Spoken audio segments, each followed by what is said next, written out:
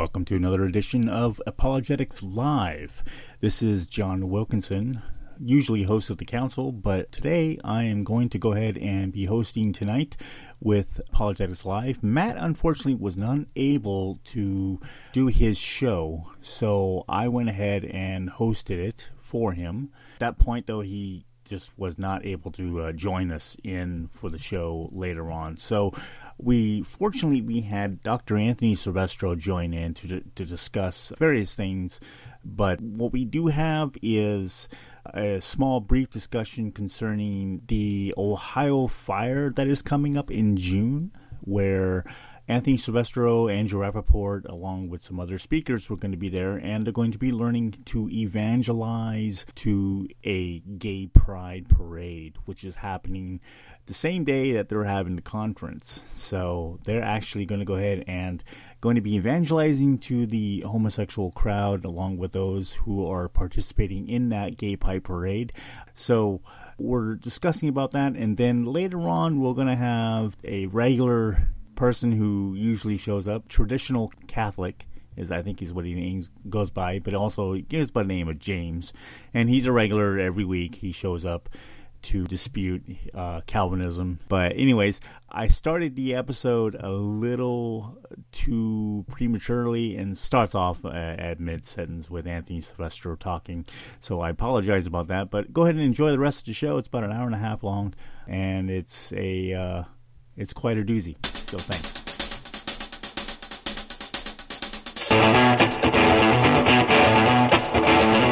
This is Apologetics Live with Matt Slick and Andrew Rappaport, part of the Christian podcast community.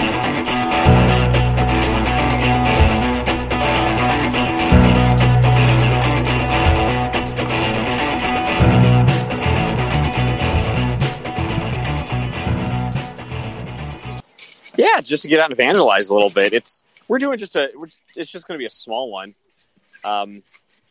We didn't put all the effort, so to speak, into this Equip Ohio as we have done in the past. We're gonna be doing just a couple of messages in the morning. Michael Coughlin and Pastor Austin Hetzler will be speaking. I'll do just a little intro, and our goal is to go from like 9 to 11 a.m. and get straight out and go downtown Cleveland, because of the Gay Pride Festival and Parade. Oh, is that going on? That's going on. Wow. So, June 1st. And so, that's not really a good starter evangelism for a lot of people.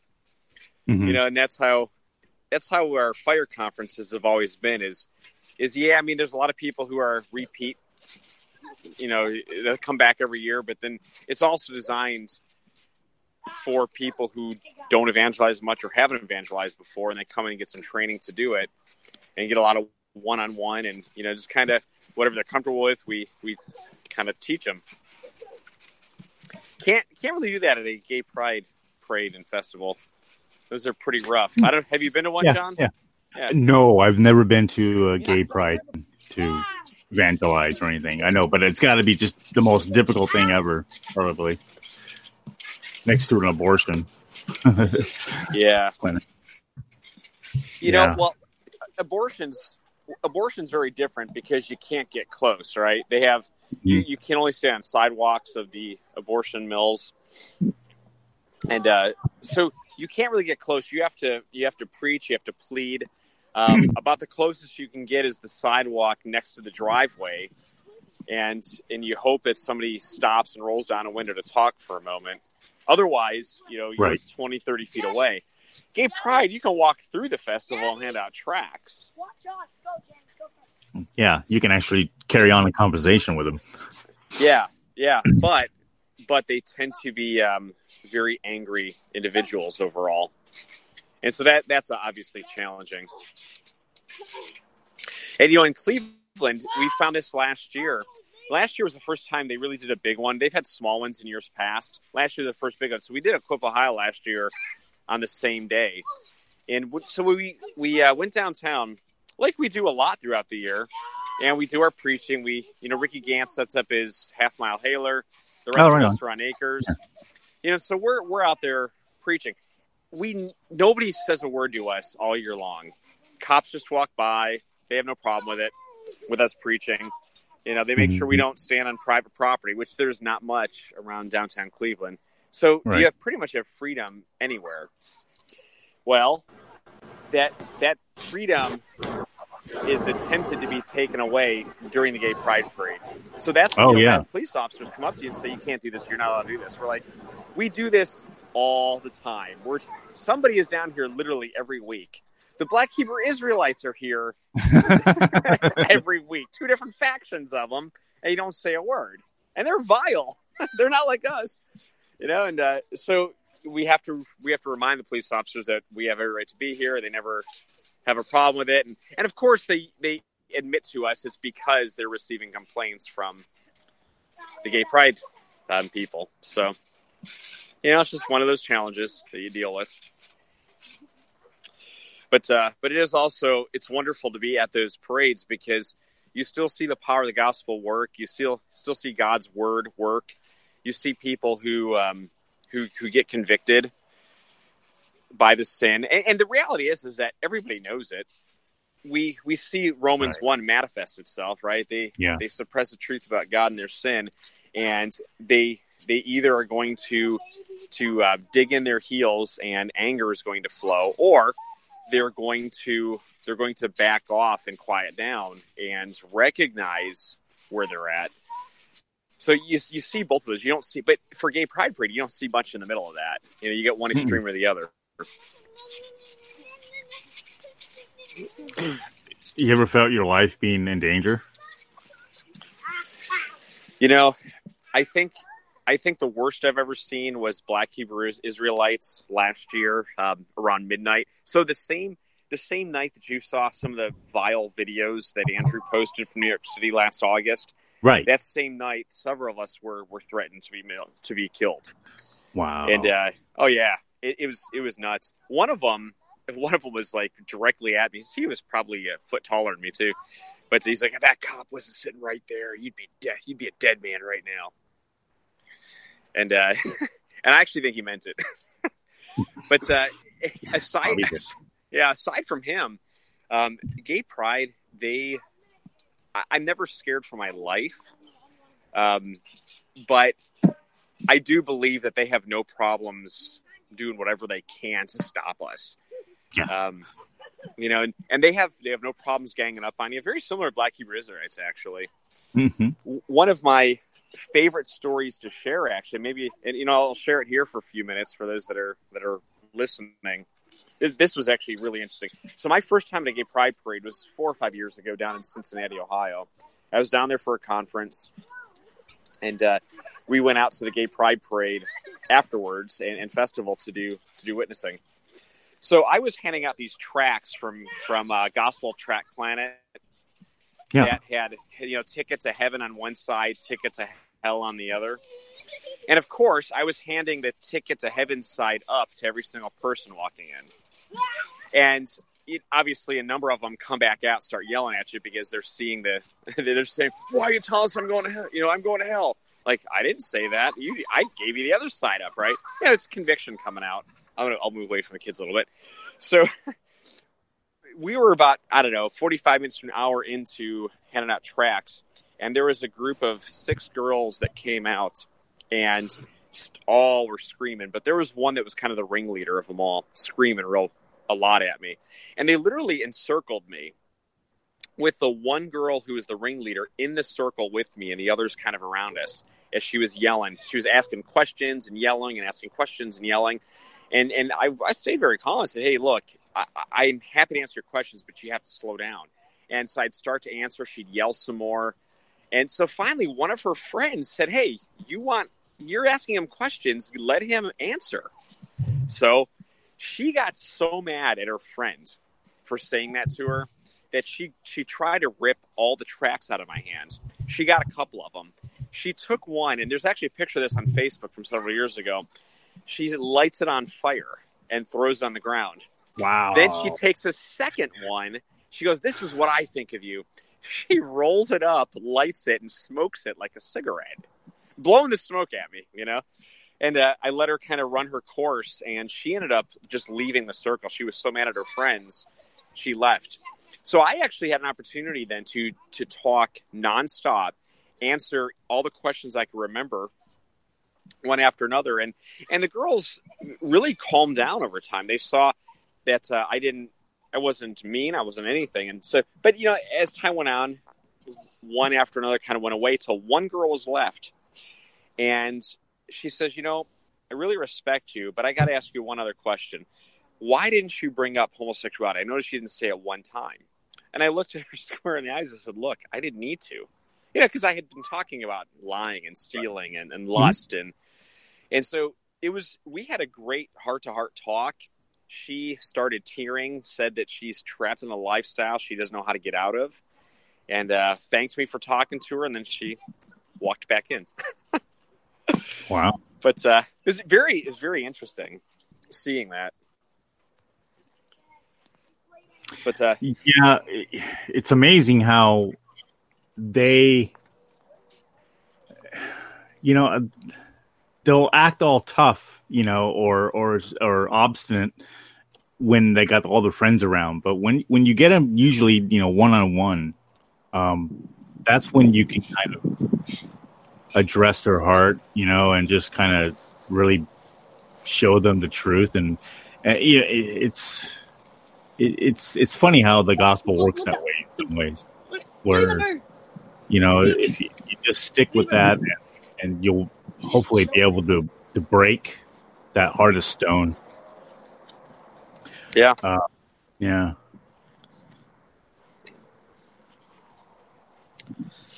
Yeah. So, we are very prayerful about this coming couple of weeks from now, Gay Pride Parade in Cleveland. And, hope you guys keep us in prayer as well for it. And, hopefully we'll see the gospel penetrate some people. Yeah. Yeah, we will. We'll definitely keep that in prayer. I really hope, things will really make an impact there, especially during that time. Mm-hmm. Oh, yeah. It's what's so sad. Obviously, we know that most churches and denominations are completely apostate now. But what disheartens me so much is when you see a number of quote unquote Christian churches that are out there and supporting the Gay Pride Parade. The United Church of Christ, their world headquarters is actually in Cleveland, Ohio, right around the block from where the parade ends into the festival where it sits. They're one of the patron sponsors. So not the highest level, but the second highest level of sponsors. So they've got to be donating a ton of money to this parade. We'll see several churches again marching in the parade and supporting everything going on there. It's just sad. Looks like we got some other people in here now. Yeah, we got a couple more people coming in. Andrew from Australia just showed up. We got a regular Catholic traditionalist. He usually comes in, and then we have another guy named Hear His Voice. I don't recognize him, but yeah. Anyways, guys, just to let you know, we have. It looks like Andrew just left. We have Anthony Silvestro, Dr. Anthony Silvestro. He's the author of man, I always keep forgetting this stupid name of the book, The Origins of Kind. On The Origin of Kinds, yes. The Origin of Kinds. And so, anyways, it's Anthony's book written with John Eckel, and he is a young Earth creationist. And if you have any questions for him about that, about evolution in general, go ahead and shoot. We'll go ahead and talk about it. Yeah, I do have a question. Are you able to hear me? Am I coming in loud and clear? Yeah, you're coming in great, man. Oh, great. Okay, yeah, Dr. Silvestro, I just wanted to know if you were able to get in contact with the Brothers of the Most Holy Family Monastery, and if you've seen any of their material that proves that the Earth is a young Earth. It's not an old Earth. It's not millions and billions of years old. Well, so, you're talking to you fascinated me a couple weeks ago because I had never heard of I was talking about this on the show before you had joined. And by the way, guys, if my phone dies, it'll be a few minutes before I get back home and get on my computer. So sorry, okay. I've got like 5% left, and I got to get my son home now. But so I was fascinated hearing this distinction between the post-Vatican II church versus the pre-Vatican II church. I had never heard this distinction before, and so I actually perused that website a little bit that you put into the comments section last time. Now, having said all that, I've not reached out and contacted your church. I'm happy that your church is a biblical creation church. I wouldn't even call it Young Earth, because that assumes that I think we give too much credence to the old earthers then by calling ourselves Young Earth. Having said that, though, if I ever came to a Catholic church to teach, I would be teaching the gospel, because, as you know, I don't believe that you guys have a gospel. I would call you guys a cult. Do you believe in the Nicene Creed, Dr. Silvestro? The Nicene Creed and the Apostles' Creed? I believe in Scripture, so everything has to be looked at through the lens of Scripture, and that would be. Do you believe that the Nicene Creed and the Apostles' Creed are in accord with Scripture? Not the interpretation you guys take of it. What interpretation do you believe that we take of it that disagrees with Scripture? Well, when we would use the term one holy Catholic and Apostolic Church, we would not say that is Roman Catholicism. We would say that is the universal church body, of which is defined in Scripture as people who are believers by grace through faith in Christ alone, not by works, lest ye should boast. So that's the stance I would have on that. And we Catholics would agree with you that it's not by our works. We don't boast of our works. And I had explained that to several Protestants before on the Apologetics Live broadcast, whereby if you continue with Ephesians, you would see that in Ephesians 10, we're obligated to do the works that God has laid out for us. So we can't stop at verse 9. We have to go on to verse 10. And if we fail to do those works that God has laid out for us, then we are not living the true faith that James the Apostle says we must live to be saved. There's a false faith and there's a true faith. So we have to do the works that God has laid out. We have to be obedient to Him, not our works, but the works that God has laid out. And that's what we Catholics believe. We have to say yes to His works. We cannot reject His works. We cannot say no to His works, because if we do so, we're refusing His grace. We're rejecting God's grace by doing so. And I could give you numerous verses from the Bible that backs up what I'm saying, if you'd like. Whoa. You okay, bud? Sorry, my son just dropped off his bike. I think this would be a very fun discussion for us to have at some point. I've sat down and had hours of conversations with priests. I've heard the same stuff. The bottom line is what it comes down to is you guys. Uh-oh.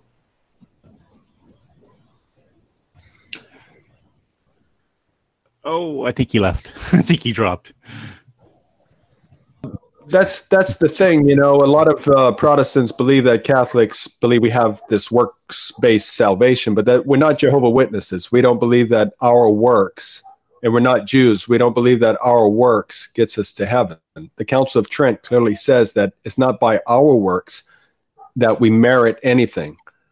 The Council of Trent actually says that. It says our works, we do not merit anything towards salvation. Mm-hmm. It's only through doing the things that God has laid out for us, the faithful, to do, whereby we receive the reward, as the Bible says, we receive the reward of salvation, but we have to do the things that God has laid out for us. So it's God working through us. It's not us. It's not our righteousness. It's not our righteousness that's doing anything. How do you know that you're doing the work of God? Well, let me put it this way. If you know the story of the Good Samaritan, right? You know? So if you do something out of love for God and love for neighbor under the new covenant, remember that there was no grace associated. You could have done something out of love for God and love for neighbor under the old covenant, Old Testament times, but you wouldn't have received the grace of salvation through that. You could have been considered justified before God, but not justified unto salvation. I know Matt brings up Romans 4 with regards to Abraham a lot, saying, well, he was justified in the eyes of God, but it never says that Abraham was saved in the eyes of God, which is why Abraham didn't go to heaven. None of the Old Testament saints went to heaven. Why? Because they were not saved based on the righteousness of Jesus Christ on the cross for our sins. So only persons under the new covenant are saved. And that's why the Old Testament saints didn't get to heaven until after that occurred. And Jesus ascended into heaven. Until after he ascended into heaven, that they were able to get into heaven. So the thing is, with regards to salvation, Catholic teaching says that we have to be obedient to God. We can't say, okay, well, we're saved by faith alone, and that's it. There's no works required with regards to that type of faith. Because if you say that, you're going against not only James, but you're going against Paul in Scripture. And you're going against Peter. And I could give you numerous verses which actually shows that you have to be obedient to God, otherwise you will not enter heaven. And, so how do you know when you've done enough? Well, it's not a matter of doing enough. It's not a matter of you have to do a list of things. So then how do you this isn't Islam. This isn't Islam where it's like a scale, okay? It's not a matter of doing enough. What you do... I'll be back, guys. Sorry. What you do is, when you have the opportunity to do that which is right, that which is godly, out of love for God and love for neighbor, then you should do that which is, out of love for God and love for neighbor. If you don't do that, you're rejecting God's grace. Because obviously it's God's grace working through you when you're actually doing these things.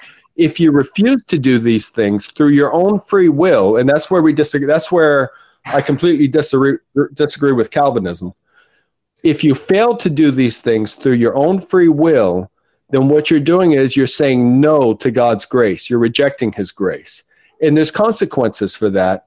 And the Bible makes clear that there's consequences for that. If you lose the grace of God, even after you've been justified, let's say you were justified 10 years ago. If you go ahead and you reject his grace 10 years later by not doing that which he has laid out for you to do, then you will lose your justification. And if you don't repent of what, of not fulfilling God's works, not doing what God has laid out for you, then you can end up going to hell. There's no such thing as once saved, always saved, eternal salvation. You don't have to worry about it. All you have to do is trust in Jesus Christ, and you can sin all you want. No big deal. You never say and that. You'll go to heaven.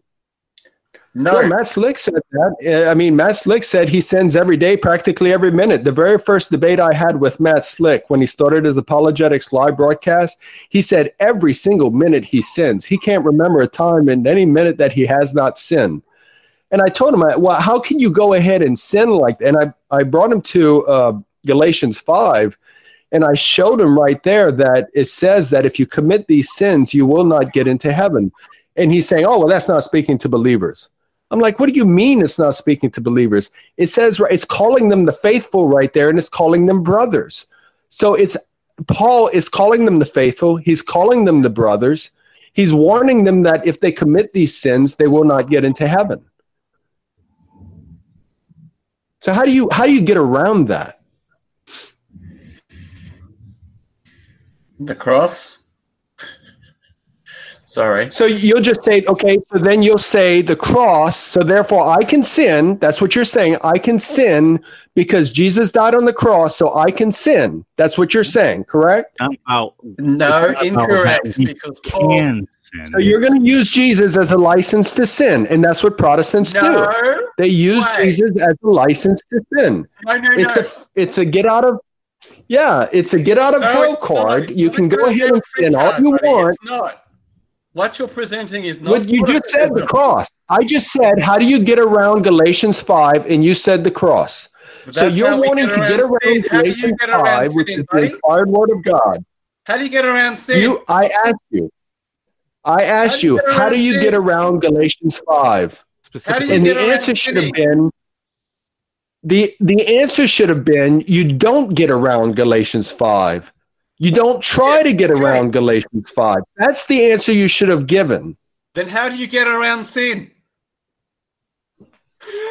Well, you get around sin by around sin. Do you want me to answer? You get around sin by not. You get around sin by not committing the sin in the first place. And if you do happen to sin, then you do exactly what the Bible tells you to do. You repent and confess the sin. Absolutely. Yeah, you just right. So when you're on the Protestant side then. And that's basically you're on the Protestant side then, buddy. Entirely. No, because I've already asked Matt Slick.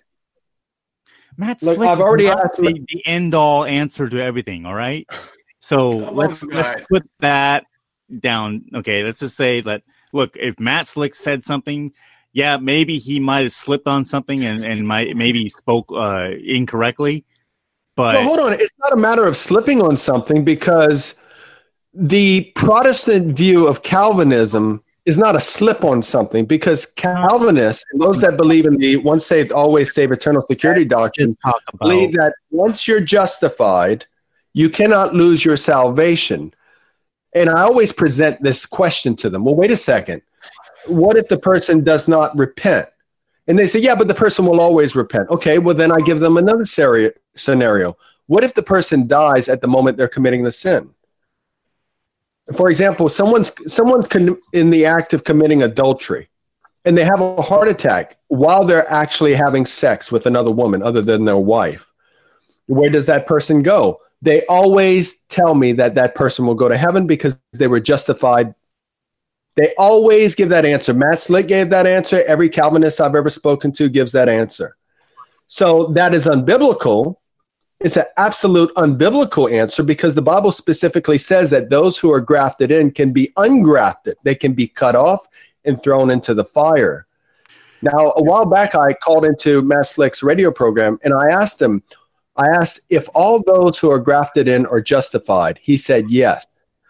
Well, the Bible says they can be cut off and thrown into the fire. They can be cut off from Israel, from the covenant of Israel that God made with us. So if they're thrown into the fire and they're cut off, what does that mean to all of you? Can you be thrown into the fire as well? I certainly can. If I go ahead and for example, if I was given the example earlier, the Good Samaritan. Yeah. If I go ahead and I see a wreck on the side of the road, and the people look like they're in dire conditions, they're hanging out the window, they're bleeding, and I have the opportunity, even if I don't want to help them, take them out of the car or whatever, I don't, because I fear that maybe I might make matters worse. If I have a cell phone in my hand, I can easily dial 911 and get the police or ambulance there. Mm-hmm. And in today's society, we have people that they'll see things, different things, not just that scenario, but different things happening where they don't stand up. They'll just walk on by. That's right. You've got it right. So, that's a sin. Okay, and we've already know that Calvinists admit that after one is justified, they still commit sins. So they can't say that this person would not do such a thing. So it's possible that a person would do such a thing that was justified at an earlier date, maybe 10, 20, 30 years ago. But on this day, they did not do the right thing. They did not dial 911. They did not help these people. They just continued to walk on by. Now that's a sin. So my question would be to all of you, is that person still justified in the eyes of God? For walking past? What if they can't do anything about it? I just said they could. I gave the scenario where they have a cell phone. They could dial 911. They could do something about it, but they decided not to. So my question is this. Are they just still justified in the eyes of God? What's justification got to do with walking past? So you're establishing that it's a sin. I'm establishing that it is a sin. It's called a sin of omission. It's something that they could have done. They could have done a good work, but they refused to do the good work. Did Jesus die and pay for that sin? What was that? Did Jesus die and pay for that sin? Jesus only died and paid for sins that a person has repented of. Really? Really? So all your sins have been committed. 14 just basically is a bunch of bunk. So you believe that Jesus died for people that are unrepentant of their sins, meaning that people that are in hell right now because they refuse to repent of their sins, Jesus died for them for their sins? People are in Did hell. Jesus die? Were their sins covered by Jesus' blood? No, obviously not, because they didn't repent of them. Unrepentant sins. That's completely obvious. If you are not going to repent of your sins, you're not going to get anywhere near heaven. Okay. Okay. Then repent of your sin. However, then you're agreeing with me. You're agreeing with me that repentance is necessary. Okay. Yeah, and you know what? Many atheists would also walk past it. So that's the Catholic position, that repentance is necessary. But the Calvinist position is that repentance is not necessary, because once a person is justified, they cannot lose their eternal salvation. Are you talking about what Paul said, to be justified and glorified and all that bit back in, I think that's 2 Corinthians? I wouldn't have a clue off the top of my head, but that's kind of where you're going, is it not? Well, what I'm saying is there's numerous cases in the Bible where it makes the case where if you go against God and you're not obedient to God, you can lose your justification. You're no longer considered right in the eyes of God. And if you're not considered right in the eyes of God, then you're not going to get into heaven. That's exactly right. So if you die with sin that you've committed, but you're not repentant of that. Your own righteousness. It's not. It's not your own righteousness. I've already told you before that it's the works that God has laid out for us to do. So, what are the works that God has laid out for us to do? How do you know you're doing the works that God laid out to do? Well, how do you know? Well, here's the thing. No, I'm joking. God commands, you ask me a question. Do you want me to answer? Go ahead. Okay. We're already commanded to do works of love for God and for neighbor. So the works that God would have us do obviously would coincide with works of love for God and love for neighbor. So you don't know what works God has laid out.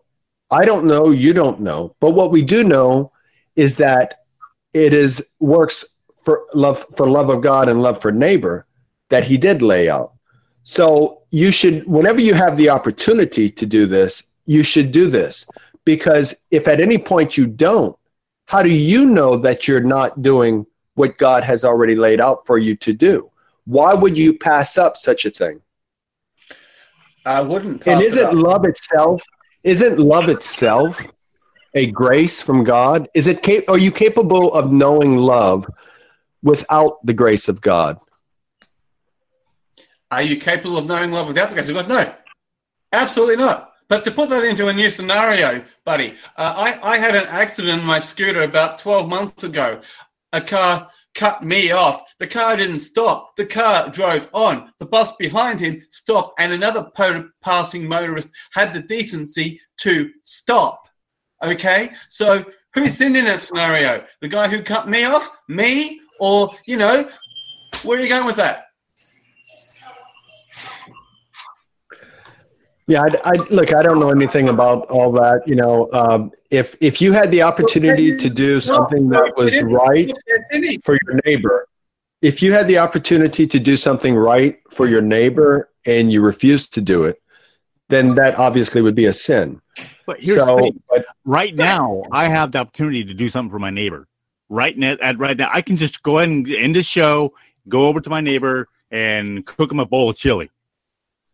You know, okay, right. Come on. I mean, dude. I mean, you. I mean, the thing is this is.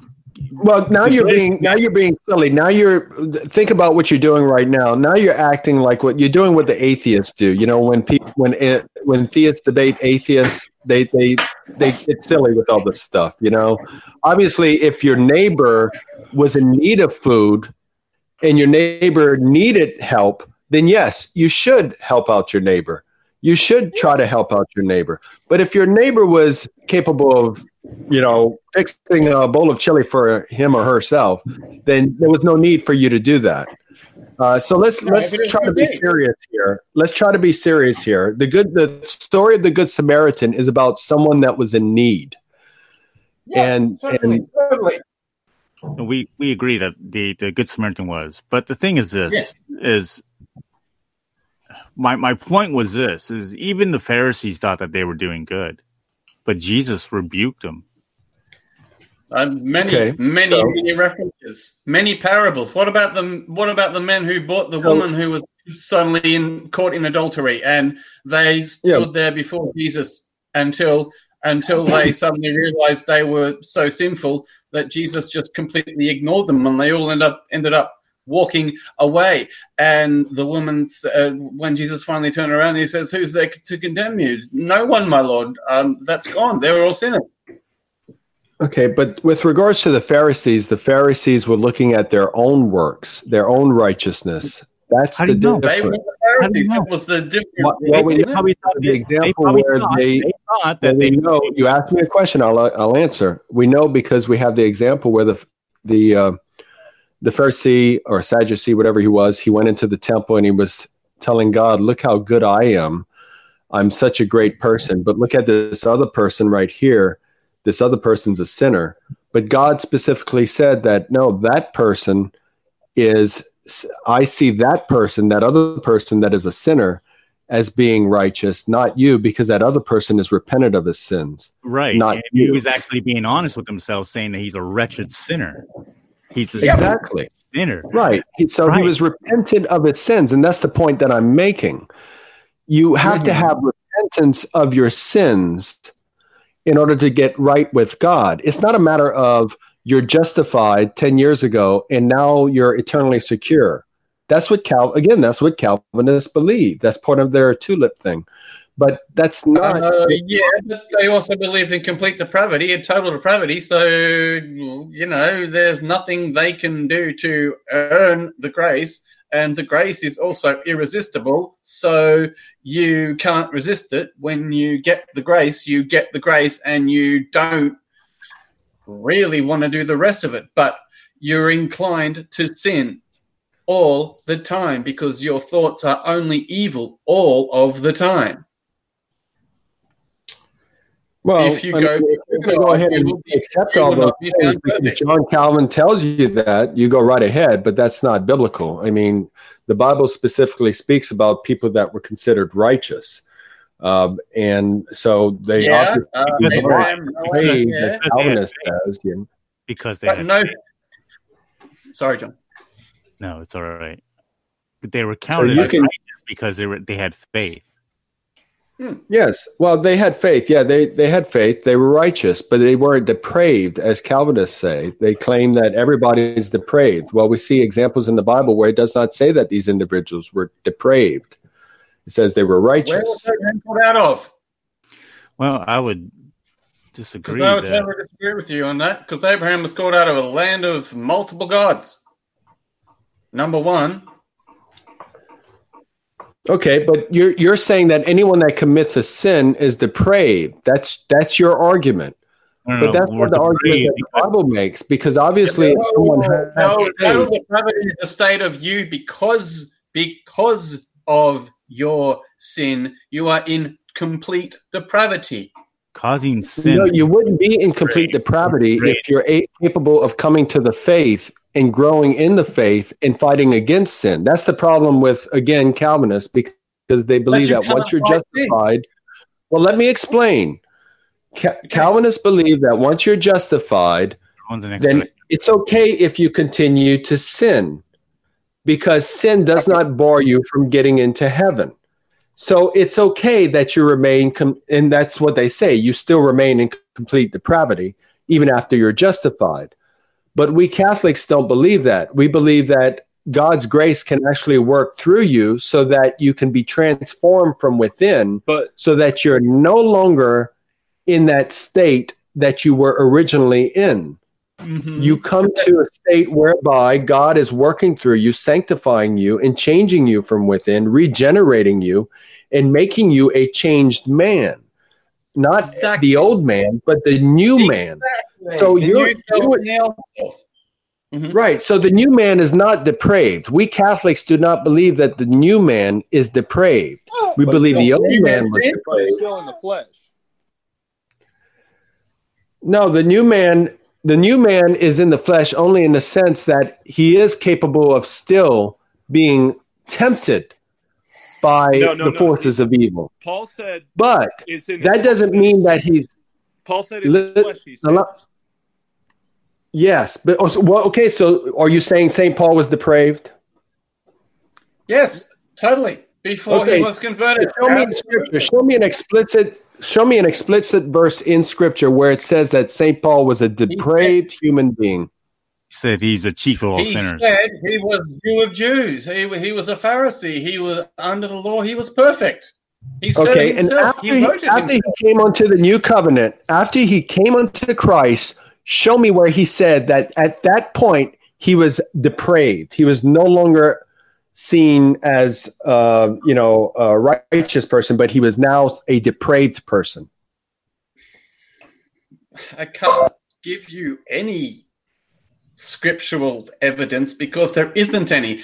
But no, there isn't any. So that means that Calvinist claim is a man's claim. It's not the Bible's claim. The Bible specifically tells us not to sin, and it warns us not to sin because it says if you commit sins, you will not get into heaven. Calvinists don't believe this. That's true. No, they do. They don't. I've spoken to them many times, and every single Calvinist I've spoken to, and not just Calvinists, there's other Protestants also that believe this. They believe in the once saved, always saved. Depravity, not Calvinists. But Paul says in Romans 7 that sin dwells in his flesh. While he's in the flesh, he's given over to sin. So... Okay, and Paul also says that he fights against the sin to run the race so that he will not be considered a castaway. But he also says he gives into it too. Yes, he gives into it, but he fights against it. And as you know, obviously Paul... Romans 7 is obviously Paul... What Romans 7 is exactly... He is saying, for we know that the law is spiritual, but I am of the flesh sold under sin. For I do not understand my own actions. This is Paul speaking after his conversion. So it's not. Okay. Okay, and I don't disagree with that. But what I'm saying is that's not someone that is saying he's not defending the sins that he's committing. No, a depraved person would defend the sins. For example, Dr. Silvestro was speaking about the gay pride parade earlier. Yeah. These people that are homosexuals, that they embrace homosexuality, they defend homosexuality, these people are depraved reprobates. Yeah, they're not. They are antithetical towards. Well, really? Oh, really?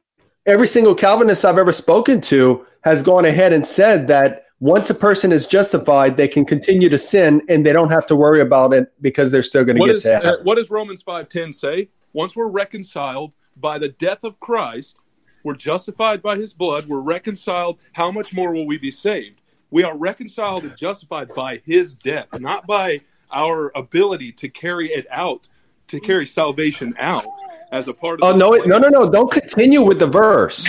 Let's stop with the verse. Don't give your own. No. It reading. says, what does it say? It Let's says, stop. we are reconciled. What is it? What is reconciliation? Reconciliation is going ahead and accepting the righteousness of Jesus Christ in our lives through his sacrifice on the cross. Wait, do the enemies of God accept the reconciliation? Because it says, while we were enemies, we were reconciled. How does an enemy accept a reconciliation on his own behalf? Enemies do not accept the offer of reconciliation. Reconciliation must be applied, not offered. You're throwing that in there once it's accepted. The verse doesn't say anything about being accepted. Well, go ahead and take a look at Galatians 5:19 through 21. No. I want to talk about Romans 5. That's where we're at. Well, we're talking about whether you get to heaven or hell, right? So let's take a look at Galatians 19 through 21. 5:19 through 21, because St. Paul himself says right there that you cannot get into heaven if you commit sins.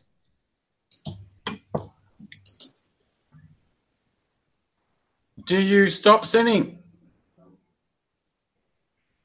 Well, at all? I just explained that obviously anyone that commits sins would be considered an enemy of God if they commit mortal sins against God. Mm-hmm. So yes, you could go ahead and say that these individuals, even if they accept the righteousness of God and it is applied to their lives, if they give in to the sins, then yes, they're still going to be considered enemies of God. So yes, it's possible that persons could be considered enemies of God whenever they sin. But you always have the opportunity to repent of your sins to get right with God. So this is what he's warning the believers about in Galatians 5:19 through 21. He's warning them not to commit sins because if you do... Nobody's justified by repentance, though. Nobody's reconciled by repentance. The Bible doesn't speak to reconciliation. So then explain Acts 2:38. Right, okay, then you disagree with Acts 2:38. Hang on. No, I Acts don't disagree with 2:38. Acts What's 2:38. the general subject of that verse? Well, in order to be justified, you can't be justified and have your sins forgiven. In order for your sins to be forgiven under the new covenant, you have to be justified. And it says right there in Acts 2:38, you got to repent in order for your sins to be forgiven. But who justifies? Therefore, you are not justified until you repent of your sins. Repentance is an outward work, an outward. It's like repentance. Why would you say it's outward? How do you know it's outward? It doesn't say anywhere in that verse that it's outward. No. Repentance doesn't add to justification or reconciliation. You're saying that it does, but repentance. I didn't say that it added. I said it's necessary. I said it's a necessary requirement based on what Acts 2:38 says. Repentance is a gift of God, of the inworking of the Holy Spirit. Yes. Yes, it is a gift of God. So apart from the Holy Spirit working within a man, there is no repentance. Repentance is an outward expression of the inward working of the Holy Spirit. Okay, but all you're speaking about is prevenient grace that moves a person towards God. No. You're not speaking about the grace of justification right now, which is actual grace. No, I'm not speaking about prevenient grace. I'm speaking about the work of the Holy Spirit to apply regeneration and sanctification and justification and reconciliation to an elect of God. I'm not talking about... Okay, so how is that applied? Well, let's have that discussion. How is that applied? What must be done? What's the purpose of what must be done in order for that to be applied, for justification to occur, for our sins to be forgiven? Repeat that. We have to be justified by the blood. Absolutely, by the blood. So, does water baptism, is it connected to the blood of Christ? No. No? Well, let's take a look at that. Okay, you just said no. Well, let's find out if that's biblical or not. This is the thing that Andrew went back and forth with you on either last week or 2 weeks ago. And that you constantly were were ignoring his arguments and using equivocation on baptism. And so, I mean, that's an argument you should probably wait for Andrew to come back on.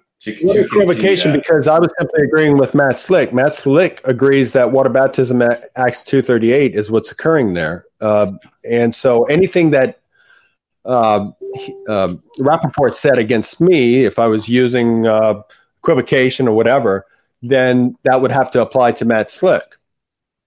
Yeah, but Andrew and Matt don't agree on many things. Okay, but anything that he used against me would have to apply to Matt Slick, because Matt Slick agrees with me that Acts 2:38 is referring to water baptism, and that's the only case I was making. You were trying to connect baptism to regeneration. Yeah, you know what? I'm double dunked. I've been sprinkled and I've been dunked. Well, Rappaport admitted that. Rappaport admitted that. Told me that if I did not do that, I would not be able to be part of that church. Rappaport admitted that regeneration and baptism are linked. Yeah, of course they are. But he just believes it's Holy Spirit baptism, not water baptism. Not in the sense that a Catholic does. Well, he just believes that it's not water baptism, that it's Holy Spirit baptism. But he admitted that baptism and regeneration are linked. So we didn't argue on that point. There is also a baptism of fire, but that was only happened to the 12. Well, that only happened to the 12. Did it not? It didn't happen to anybody else. No, the baptism of fire, Jesus specifically made the case in several verses where baptism of fire refers to suffering and martyrdom. And so that doesn't only apply to the 12, it also applies to any disciple of Jesus Christ that suffers in his name. But were they there at the time? Was who there? Because they weren't. Your answer is no. Was I there at the time to get the tongues? Receive the tongues of fire? Well, I don't know. Many charismatic Protestants claim they're speaking in tongues. Charismatic Protestants? I've not met one. We're not, but no one's defending charismatic. That's an oxymoron. And no one's arguing for charismatic. I thought they were the frozen chosen. This is kind of the red moment. Sorry, I'm being sarcastic.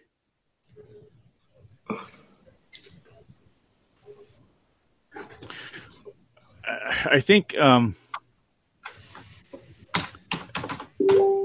Catholic. I think, and I can't remember your real name, the one you go by. Yeah, James. James. Right. I always keep forgetting that. The bottom line I find is, and we jumped around so many verses and so many topics that it's hard to kind of focus on what exactly we were talking about. But I find it that you keep making the argument that this is what Calvinists believe. This is what Calvinists believe, but at the same time, you're not a Calvinist. I mean, I just don't see how you can say that, a Calvinist believes in such a way or says this, but yet have you not listened to my previous discussions with Matt Slick? I mean, have you? Usually a discussion with Matt Slick is one-sided, so. I specifically asked Matt Slick. I asked him, and I've asked every Calvinist I've ever spoken to, if someone is justified, and not just Calvinists, there's other Protestants that are not Calvinists that hold to this as well. They hold to the eternal security doctrine and once saved, always saved doctrine, whereby they believe that once you're justified, you cannot lose your justification, no matter what sins you commit. And I ask him, well, hold on. Once a person is justified, we didn't say that. We always say we cannot lose our salvation. So I asked them, I said, okay. So I asked these individuals, these Protestants, I said, okay, well, is it possible that this justified person can commit grave sins such as adultery or, things like that? And they say yes. They say that this person could end up doing such sins. So then I say, okay, well then if they commit these sins, will they still get to heaven? Yes, because they've been justified. I said, well, you would agree, though, with Catholicism that they have to repent of these sins in order for them to get into heaven. They'll say, absolutely not. Once justified, always justified. You cannot lose your justification no matter what. So that's the conversations I've had with them. Now, if you disagree with that and you believe that repentance is necessary, then you're agreeing with the Catholic position. But you're not agreeing with Matt. You're not agreeing with Calvin. But you're treating repentance as an act or some kind of repentance is an ongoing thing, just like sanctification would be. Repentance isn't something that just ebbs and tides. It's something that's within the heart of the believer constantly. Okay, well, let me ask you, Jeffrey. I mean, if a man commits adultery, what? Well, hang on. If a man commits adultery, go ahead. Let's say 10 years ago he was justified. He came to the Lord, but today he's committing adultery. Right now he's committing adultery. Well, see. Okay, so let's say. Okay. What does the Bible? So let's say. What does the Bible command us to do? To go to him, regard him as a brother, to bring him before, call him. Okay, well let me finish my question first. I didn't even ask the question yet. Go ahead. So, right now he's in the act of adultery. Sure. Tomorrow morning he dies of a heart attack. Mm-hmm. Where does he go? Heaven or hell? Well, that's not. He will be judged. Do what? Sorry, I said he will be judged. Listen to me. My question was, he committed the act of adultery this night. Tomorrow he dies of a heart attack. He didn't repent, okay? He didn't repent of that act of adultery. Where does he go? Heaven or hell? Okay, let me ask you a question. I'll answer your question after you answer my question. Okay. Upon his profession of faith, if he shows an outward sign, the outward signs of being a believer, having been a member of his church and a practicing Christian, someone who openly lives an obedient life according to the revealed truths of Scripture, the way a Christian ought to live his life, submitting to the authority of the church, the authority of the elders and the deacons in the church. Raising a godly house, living a godly life according to the Scriptures, yet falls into even a gross sin. The Bible never tells us or commands us once to even regard him as an unbeliever unless he doesn't come to repentance. So therefore, according to what the Scripture has revealed, he would go to heaven if he is in true faith. Okay, so listen to what he just said. Jeffrey just said that this individual... hang on. If you die tonight, not having loved the Lord your God with all your heart, soul, mind, and strength continuously, would you go to heaven or hell? Yeah. If I go ahead and die... Have you perfected that? Let me answer the question. May I answer the first question? Thank you. If you go ahead and you die without being in any mortal sin, then you will go to heaven. Okay, so what's the mortal sin? Well, St. Paul lists them. I keep referring to. You can go to Corinthians, or 1 Corinthians, or you can go to Galatians 5:19 through 21. It's listed right there, and he says if you commit those sins, you will not go to heaven. You have to be righteous, right? So we have the ability. Who's he speaking to there? He's calling them brothers. He's calling them the faithful. So obviously they're not unbelievers. So man has the ability to nullify the justification of the blood of Christ by mortal sin. Let's just think about what you just said, Jeffrey. You answered my question. You gave the answer that all Calvinists and eternal security doctrine believers always give me. You said that person would go to heaven. Justification. Okay, so you said, so you believe that the person that commits... Plus my ability to carry out justification. Okay, so therefore you believe that the person that commits the act of adultery and dies unrepentant of that act will go to heaven. So you disagree with St. Paul in Galatians 5:19 through 21. So hang on. You disagree with Paul that there is condemnation for those who are in Christ Jesus if they commit mortal sin. There you go. If they commit mortal sin, there is condemnation upon committing a mortal sin.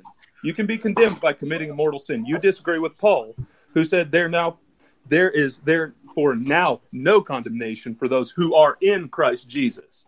But so you believe that someone that commits mortal sin, the sin of adultery or homosexuality or child rape, is in Jesus Christ?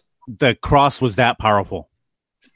So you believe so you believe that they're in Jesus Christ. So somebody that is engaging in a homosexual act, he's in Jesus Christ. He's in Jesus Christ. He's put on Christ and he's presently in Jesus Christ. Forgiveness for those. You believe pedophiles are in Jesus Christ? No, that is never said that. You're making this huge leap from American evangelical Christianity to what true biblical door era Calvinism is. Again, you told me the man would go to heaven. Jeffrey, you said that man would go to heaven even if he did not repent of that sin. Then you're telling me there's condemnation for those who are in Christ Jesus. So well, again, I'm pointing to the homosexual and the pedophile. Are they in Jesus Christ? Well, they're all in the Catholic Church. Are they in Jesus Christ? What's the difference between the adulterer? You're saying the adulterer is in Jesus Christ. What about the homosexual? Is he in Jesus Christ? There's is he in Jesus Christ? This is all. Look, we read in the Bible that you have a heart of stone until God replaces it with a heart of flesh. The person who is still sinning, what you are calling mortal sins, there's no distinction in the Bible about mortal sins. What you're calling mortal sins. When John doesn't make a distinction, of course it does. No, it says there are sins Hold on a second. So here's the issue: is that people that are committing sins, when they have the heart of flesh that God gave them, He's adopted them into His family already. That's a person that can never be taken out of His hands. This is a person who has a heart that is a repentant heart. While they might fall into sin, even some grave sin, they have a repentant heart. Their heart was changed, and that's a heart that is a permanent change in their body. So that's I think you're mixing up a lot of concepts here. That I think we're trying to explain these things to you. I think Andrew tried to do this a couple of weeks ago as well. So then you need to explain, Dr. Silvestro, why did St. Paul warn the believers not to commit these mortal sins, these grave sins? Otherwise, they would not get into heaven. Why didn't he simply say, don't worry about it. You have a repentant heart because 10 years ago you came to Christ. Therefore, it's okay. You can warned not to sin God at understands all. that you have this repentant heart. It's okay. You're going to get to heaven anyway. Because it's the same example. It's the same. What was happening in the Church of Corinth and all these churches that are being warned is the same thing we see today. This easy believism, hyper grace. You got all these people calling themselves Christians, yet living like the world. He says, we're commanded to abhor what is evil, to abstain from the desires of the flesh and the desires and the pride of life and all of that. And so when you have somebody who's calling himself a Christian yet practicing, he doesn't say those who have perfected righteousness. He said those who practice righteousess. So when St. Paul isn't considering them to be outside of the church. Right there in Galatians, he's considering them to be part of the church of Galatia. Yeah, but we know that the church is riddled with weeds. But he's not making the case that these are unbelievers. He's making the case that these are believers in the church of Galatia, which is why he's calling them brothers, which is why he's calling them the faithful, which is why he's warning them not to commit these sins. Because, common sense would tell you that there would be no point in warning unbelievers not to commit these sins because unbelievers would go to hell anyway because of their unbelief. Their sins would be meaningless because they go to hell because of their unbelief. So they could live a perfect life and not commit any sins, but they'll go to hell anyway because of their unbelief. So he's not speaking to unbelievers. He's speaking to actual believers in the church of Galatia and telling them, don't commit these sins because if you do, you're going to go to hell. You're not going to go to heaven. Now, what does that mean? Does it mean that they have to do works of themselves, their own works of righteousness to get into heaven? No. It means that, as we see in Ephesians 2:10, they have to do the works that God has laid out for the faithful. Otherwise, it's not a true faith. James specifically says that in order to have a true faith, it's not a faith alone. It's a faith that has works. What does these works mean? Is it our works? No. It's the works that Ephesians 10 says is God's works working through us. And if we fail to say yes to those works, then we're rejecting God's grace. And if we reject God's grace through our own free will, which we have the ability to do, then St. Paul makes the case in Galatians 5 that we're not going to get into heaven. And I could give you numerous other verses which makes the same case if you want to see them. Mm-hmm. For example, I mean, if you go to Matthew, it says, right there in Matthew, it says that if you go ahead, let me see what verse that is, 5:29 through 30, it says, and if thy right eye offend thee, pluck it out and cast it from thee. And if thy right hand offend thee, the one that is offending, it's not offending you, it's offending God. That's the case that it's making. Yes. Cut it off and cast it from thee, for it is profitable that one of thy members should perish, and not that thy whole body should be cast into hell. Mm-hmm. So it's making the point. So it's made the parable, which is obviously refers to cutting off occasions of sins, which are things in life that will drag people into offenses against God, only has a meaning if sins and works are part of determining whether one attains salvation. Again, not by our own works, but the works that God has laid out for the faithful to already do. So by cutting off sinful things and bad works, then one will save his soul. So one is working alongside with God. He's not saying, well, you did it all, Christ. I'm going to use you as a license to sin. No, he's saying, I'm going to work with you, Lord, and I'm going to be obedient to you. And therefore, man's sins and works are therefore a part of his justification, but it's not man's works of himself. I have to keep saying this, it's the works that God says in Ephesians 10 has laid out for the faithful to do. So if man were justified by faith alone, this parable wouldn't make any sense whatsoever. No, but you know what? I can think of several things. Recently, Israel Folau, who's an Australian rugby union player, and we need him for the World Cup this year, has been fired from the Australian Rugby Union for posting on his Twitter feed exactly those sins. And on top of that, he's out of a job. He can't go back into the NRL because the NRL says he's not being inclusive, and that's the National Rugby League where he came from before he was in the rugby union. He's cost everything. Then the other story, when you were talking about the sin of gouging out the eye, I think every man has looked at a woman somewhat lustfully at some point in time, so they got to gouge out two eyes. Now, a person in a local hardware store, I heard this story third or fourth hand, but he walked straight into the hardware store, back up to where the power saws were, made sure one was on, put his hand next to the blade and cut it off. Now, okay, well, maybe you didn't get anything. That's the Islamic thing. If you thieve in Islam under Sharia law, you cut off your hand. That's it. They cut off your body. But we're not speaking about Islam here. We're speaking about the parable that the point that Jesus was getting across. He wasn't telling anybody to actually cut off their hand or pluck out their eye. He was trying to get a point across. I get that, but my point here is somebody saw that verse, went in, read it, said, okay, I have sinned with my right hand. I only need my left hand to live. Cut my right hand off. Okay, well, I can't speak to that. All I can speak to is the fact that Jesus is making the case that if you continue to sin, if you go ahead and you commit these sins and you're not obedient to God, then you're not going to get into heaven. I mean, also Matthew 7:21 through 23, it says, not everyone that saith unto me, Lord, Lord, shall enter into the kingdom of heaven, but he that doeth the will of my Father, which is in heaven. Mm-hmm. And so the thing is, if you go ahead and you give into iniquity and you give into sin and you don't do the will of God, which again, I keep having to go to it. It's the works that God has laid out for us to do.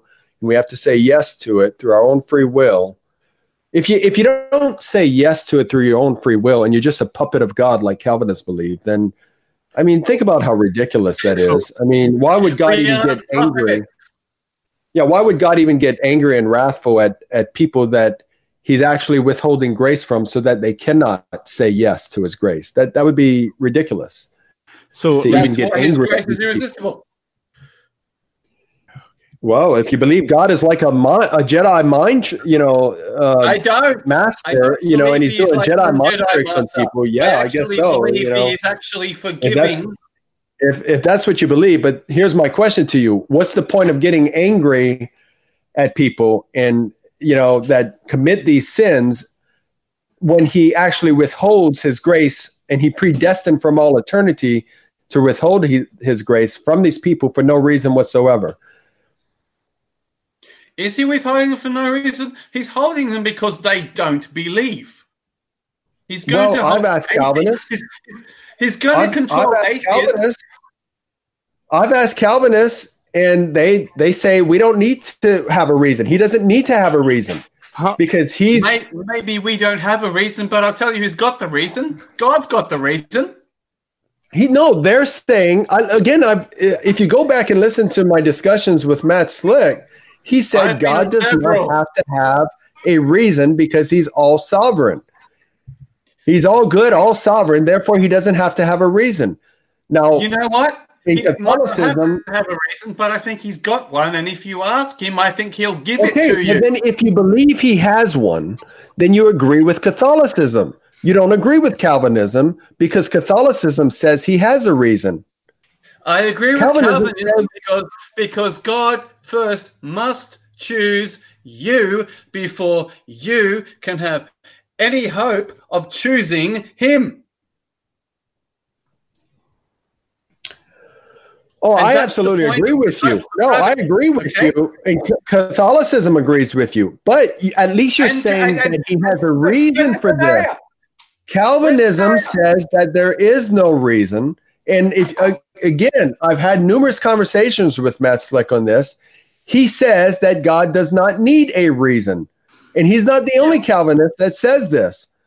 No, Catholicism says that there is a reason why God would go ahead and withhold his grace from certain individuals, would predestine the case for that to occur. Okay. And we believe that case is Molinism. Now, you may not agree with that because that, I agree it's with not a some dogmatic teaching of the Catholic Church. All right. But it's a theological construct of the Catholic Church that many theologians hold, which is that Molinism is the reason in which God has predetermined to withhold his grace from certain individuals.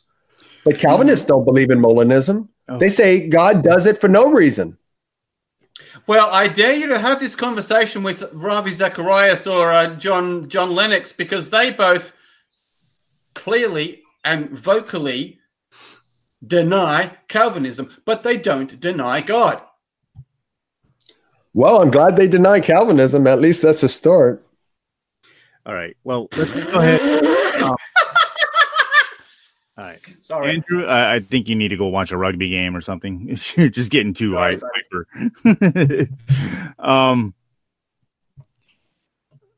I really didn't want to get to the whole topic about Calvinism, but you kept bringing it up, and usually my stance is this: if you don't agree with Calvinism, fine, whatever. Okay, it's a non-essential matter. It really is, in my view. I hold to Calvinism, but if you don't, I don't care. It's a non-essential matter. It's just a different view of God's sovereignty. So, if you have a different view, then fine. But I think a lot of the stuff that you're bringing up is a lot of straw men, and it's really just unnecessary, basically. I feel also that. Well, which was a straw man? Was it Matthew 7:21 through 23, or Matthew 5:29 through 30, or Galatians 5:19 through 21? Which verse was a straw man? I'm not going to get into debating with Calvinism with you because you're not going to agree no matter what. Can I ask him a question real quick? Yeah, go ahead. How much of Calvin have you actually read? Like John Calvin himself. Have you read the Institutes and all of that? Have you read? No, I haven't read anything from John Calvin. I've only had conversations with Calvinists. Okay, so hang on. So my suggestion to you would be go to the primary source. Don't ask Calvinists what Calvin taught, because that to me that is one, that's intellectual suicide, not going to the source first and then arguing from the source against those who claim to hold to the source. Because how do you know the Calvinist is teaching true Calvinism if you don't even know what Calvin himself taught?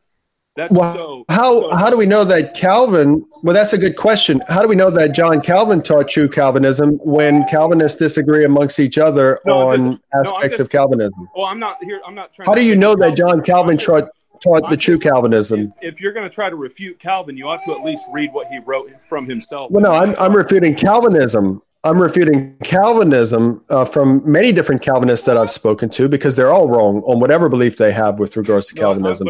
But you're telling me to go to John Calvin, but John Calvin simply has a different Calvinistic view from all the other Calvinists I've spoken to, I assume. So my question to you. How do you know that? So this is my question to you. How do you know? He's making a really good point there. How do you know what these other Calvinists are wrong if you never read any kind of Calvin? I mean, John Calvin at all. Well, this is the question I'm asking. How do you know that John Calvin has the correct view of Calvinism instead of all the other Calvinists like Matt Slick and all the other Calvinists? No, that's a question for you. How do you? I don't understand. No, you're telling me to go to John Calvin. No. You're the one that's telling me to go to John Calvin. So that question is for you. No, you're arguing. We're not critiquing it. We agree with it. We're arguing against Calvinism from secondhand information. You're not going to the source. Do you know how incredibly dishonest it would be for someone to argue against Roman Catholicism without going to the source without going to the Vaticans So you're agreeing that the source of Calvinism is not Jesus Christ, but John Calvin, a man outside of the Bible. Calvinism is just a view of God's sovereignty. It's not the gospel. It's not the Bible. No. Okay. So it's a theological concept outside of the Bible. Yeah, it's soteriology. That's all it is. You haven't even read Calvin, though. You haven't even read Calvin. So how do you? But why? Again, my question to you: if you're telling me to go to John Calvin, then you're saying that John Calvin has the true Calvinist theology. Otherwise, why are you pointing me to John Calvin? So my question to you is this: do you believe John Calvin is the true source of Calvinism that all Calvinists should be obedient to and recognize as being the true source of Calvinism? No, I'm trying to just keep you consistent. I'm just asking you to be consistent. If you're going to try to... Well, you just told me earlier that he was the true source. You said that he was the original true source of Calvinism. Now you're saying he's not. First-hand knowledge of it. It's the original. Okay, so he's the original, but is he the true source of Calvinist theology, meaning that is truth found in his Calvinist belief? If not, then what's the point of going to him? Well, if it lines up with Scripture, sure. Okay, so Matt Slick's view of Calvinism does not line up with Scripture, but John Calvin's view does? Is Matt here today to defend himself? No. So let's just stop bringing him up. Well, John Calvin's dead. I can only speak to people that's alive today. Yeah, but you can go read all of his works. You can go read all of his works.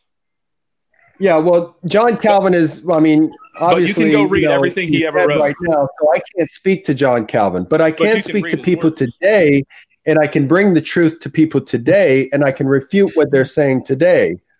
So I don't need to go back to somebody that lived 500 years ago or 400 years ago. You represent Calvinism before you start to refute. So you're telling me that all the Calvinists today are not accurately, Matt Slick is not accurately representing Calvinism, is what you're saying. I don't listen to Matt Slick 24/7. So okay, so you're saying John Calvin accurately... I asked you earlier. You keep going. You keep contradicting yourself. You have not even read the works of John Calvin. So how would you know? Okay, so then John Calvin accurately represents Calvinism. That's your point right now, that John Calvin accurately represents Calvinism. And this is yes or no? This is the point I'm trying to make. Is you are. Well, I'm not going to go and read John Calvin unless you tell me that his view accurately represents Calvinism. If you tell me his view accurately represents Calvinism, then I will go and read John Calvin. I don't listen to Matt Slick, so I don't know what Matt Slick teaches. No, listen to my question. If you tell me right now that John Calvin accurately represents Calvinist theology, then I will most certainly go read John Calvin. So is that your contention right now, that John Calvin represents the truth of Calvinism? I would say that if you want to know what John Calvin taught in a way that you can refute it consistently, yes, go read John Calvin. Okay, so you're saying that he does represent the truth of Calvinism. So therefore, Calvinists like James White, Matt Slick, and other Calvinists, MacArthur, and so forth, you're saying that if they disagree with John Calvin, then they're wrong, John Calvin is right. Well, what about, because you can't have two, unless you're a relativist. Well, what about, because you can't have two truths. There's only one truth. Pope disagrees with another pope. What about the Roman Catholic? Yeah, well, everyone else. Which pope do I go to? Well, I'm glad you asked that question. Which pope? No. I can answer that question. And I'm glad you asked that question. Everyone else knows that I'm a traditional Catholic. We reject Francis and all the post-Vatican II. What do you mean by traditional? We hold to the traditional 2,000-year dogmatic teachings of the Catholic Church, as the Catholic Church has always understood her dogmas. We do not accept the post-Vatican II anti-popes, which means that we do not believe that the papal claimants after Vatican II are true popes, because they disagree with the 2,000. How do you know? You asked me a question. How do you know you're You asked me a question. Right. Okay. You asked me a question. Do you want me to answer? Yeah, go ahead.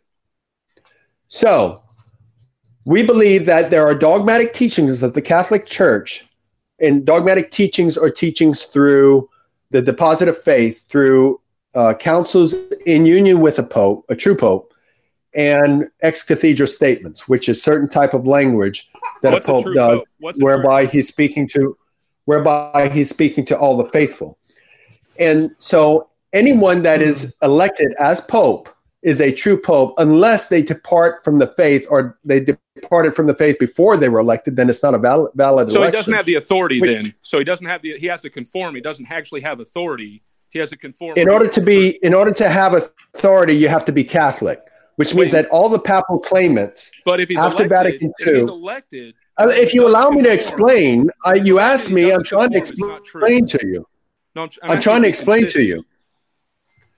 I'm trying to explain to you. Right. We traditional Catholics do not believe that any of the papal claimants post-Vatican II are true popes, because we don't believe that they're Catholic. We believe that they're Protestant heretics like yourself. Okay, he must be muting himself. No. I'm really puzzled now. I have no problem believing that post-Vatican II popes are heretics, but how in the world do you think they're the same thing as Protestants? Well, for example, Francis believes in evolution. Francis believes in evolution. We don't. Yeah, right. And actually, many Protestants do believe in evolution. You may not, and I share your view that evolution is wrong, but there are many Protestants that do believe in evolution. And that goes against Scripture. Well, hey, and that goes against Scripture. It's a loss of faith. There's a lot of Roman Catholics that believe the Vatican II, so, I mean... No, there's not a lot of Roman Catholics that believe in Vatican II, because if they believe in Vatican II, then they're departing from the traditional dogmatic teachings of the Catholic Church, because there's numerous teachings in Vatican II that actually contradict Catholic teachings. According to you. No, not according to me. According to the past dogmatic teachings of the Catholic Church. For example, Pope St. Leo the Great said that it is impossible for the blood of redemption, the waters of baptism, and the spirit of renewal to be separated from one another. And yet, the post-Vatican II papal claimants, which are false popes, believe in something called baptism of desire, which is essentially a Protestant view of faith alone, where they believe you don't necessarily need water baptism, because if you die without getting water baptism, you'll go to heaven anyway, because you desire to have water baptism. Sort of like being desire, you have a desire to get married, but you didn't get married, but you have the sacrament of marriage anyway. You know, it's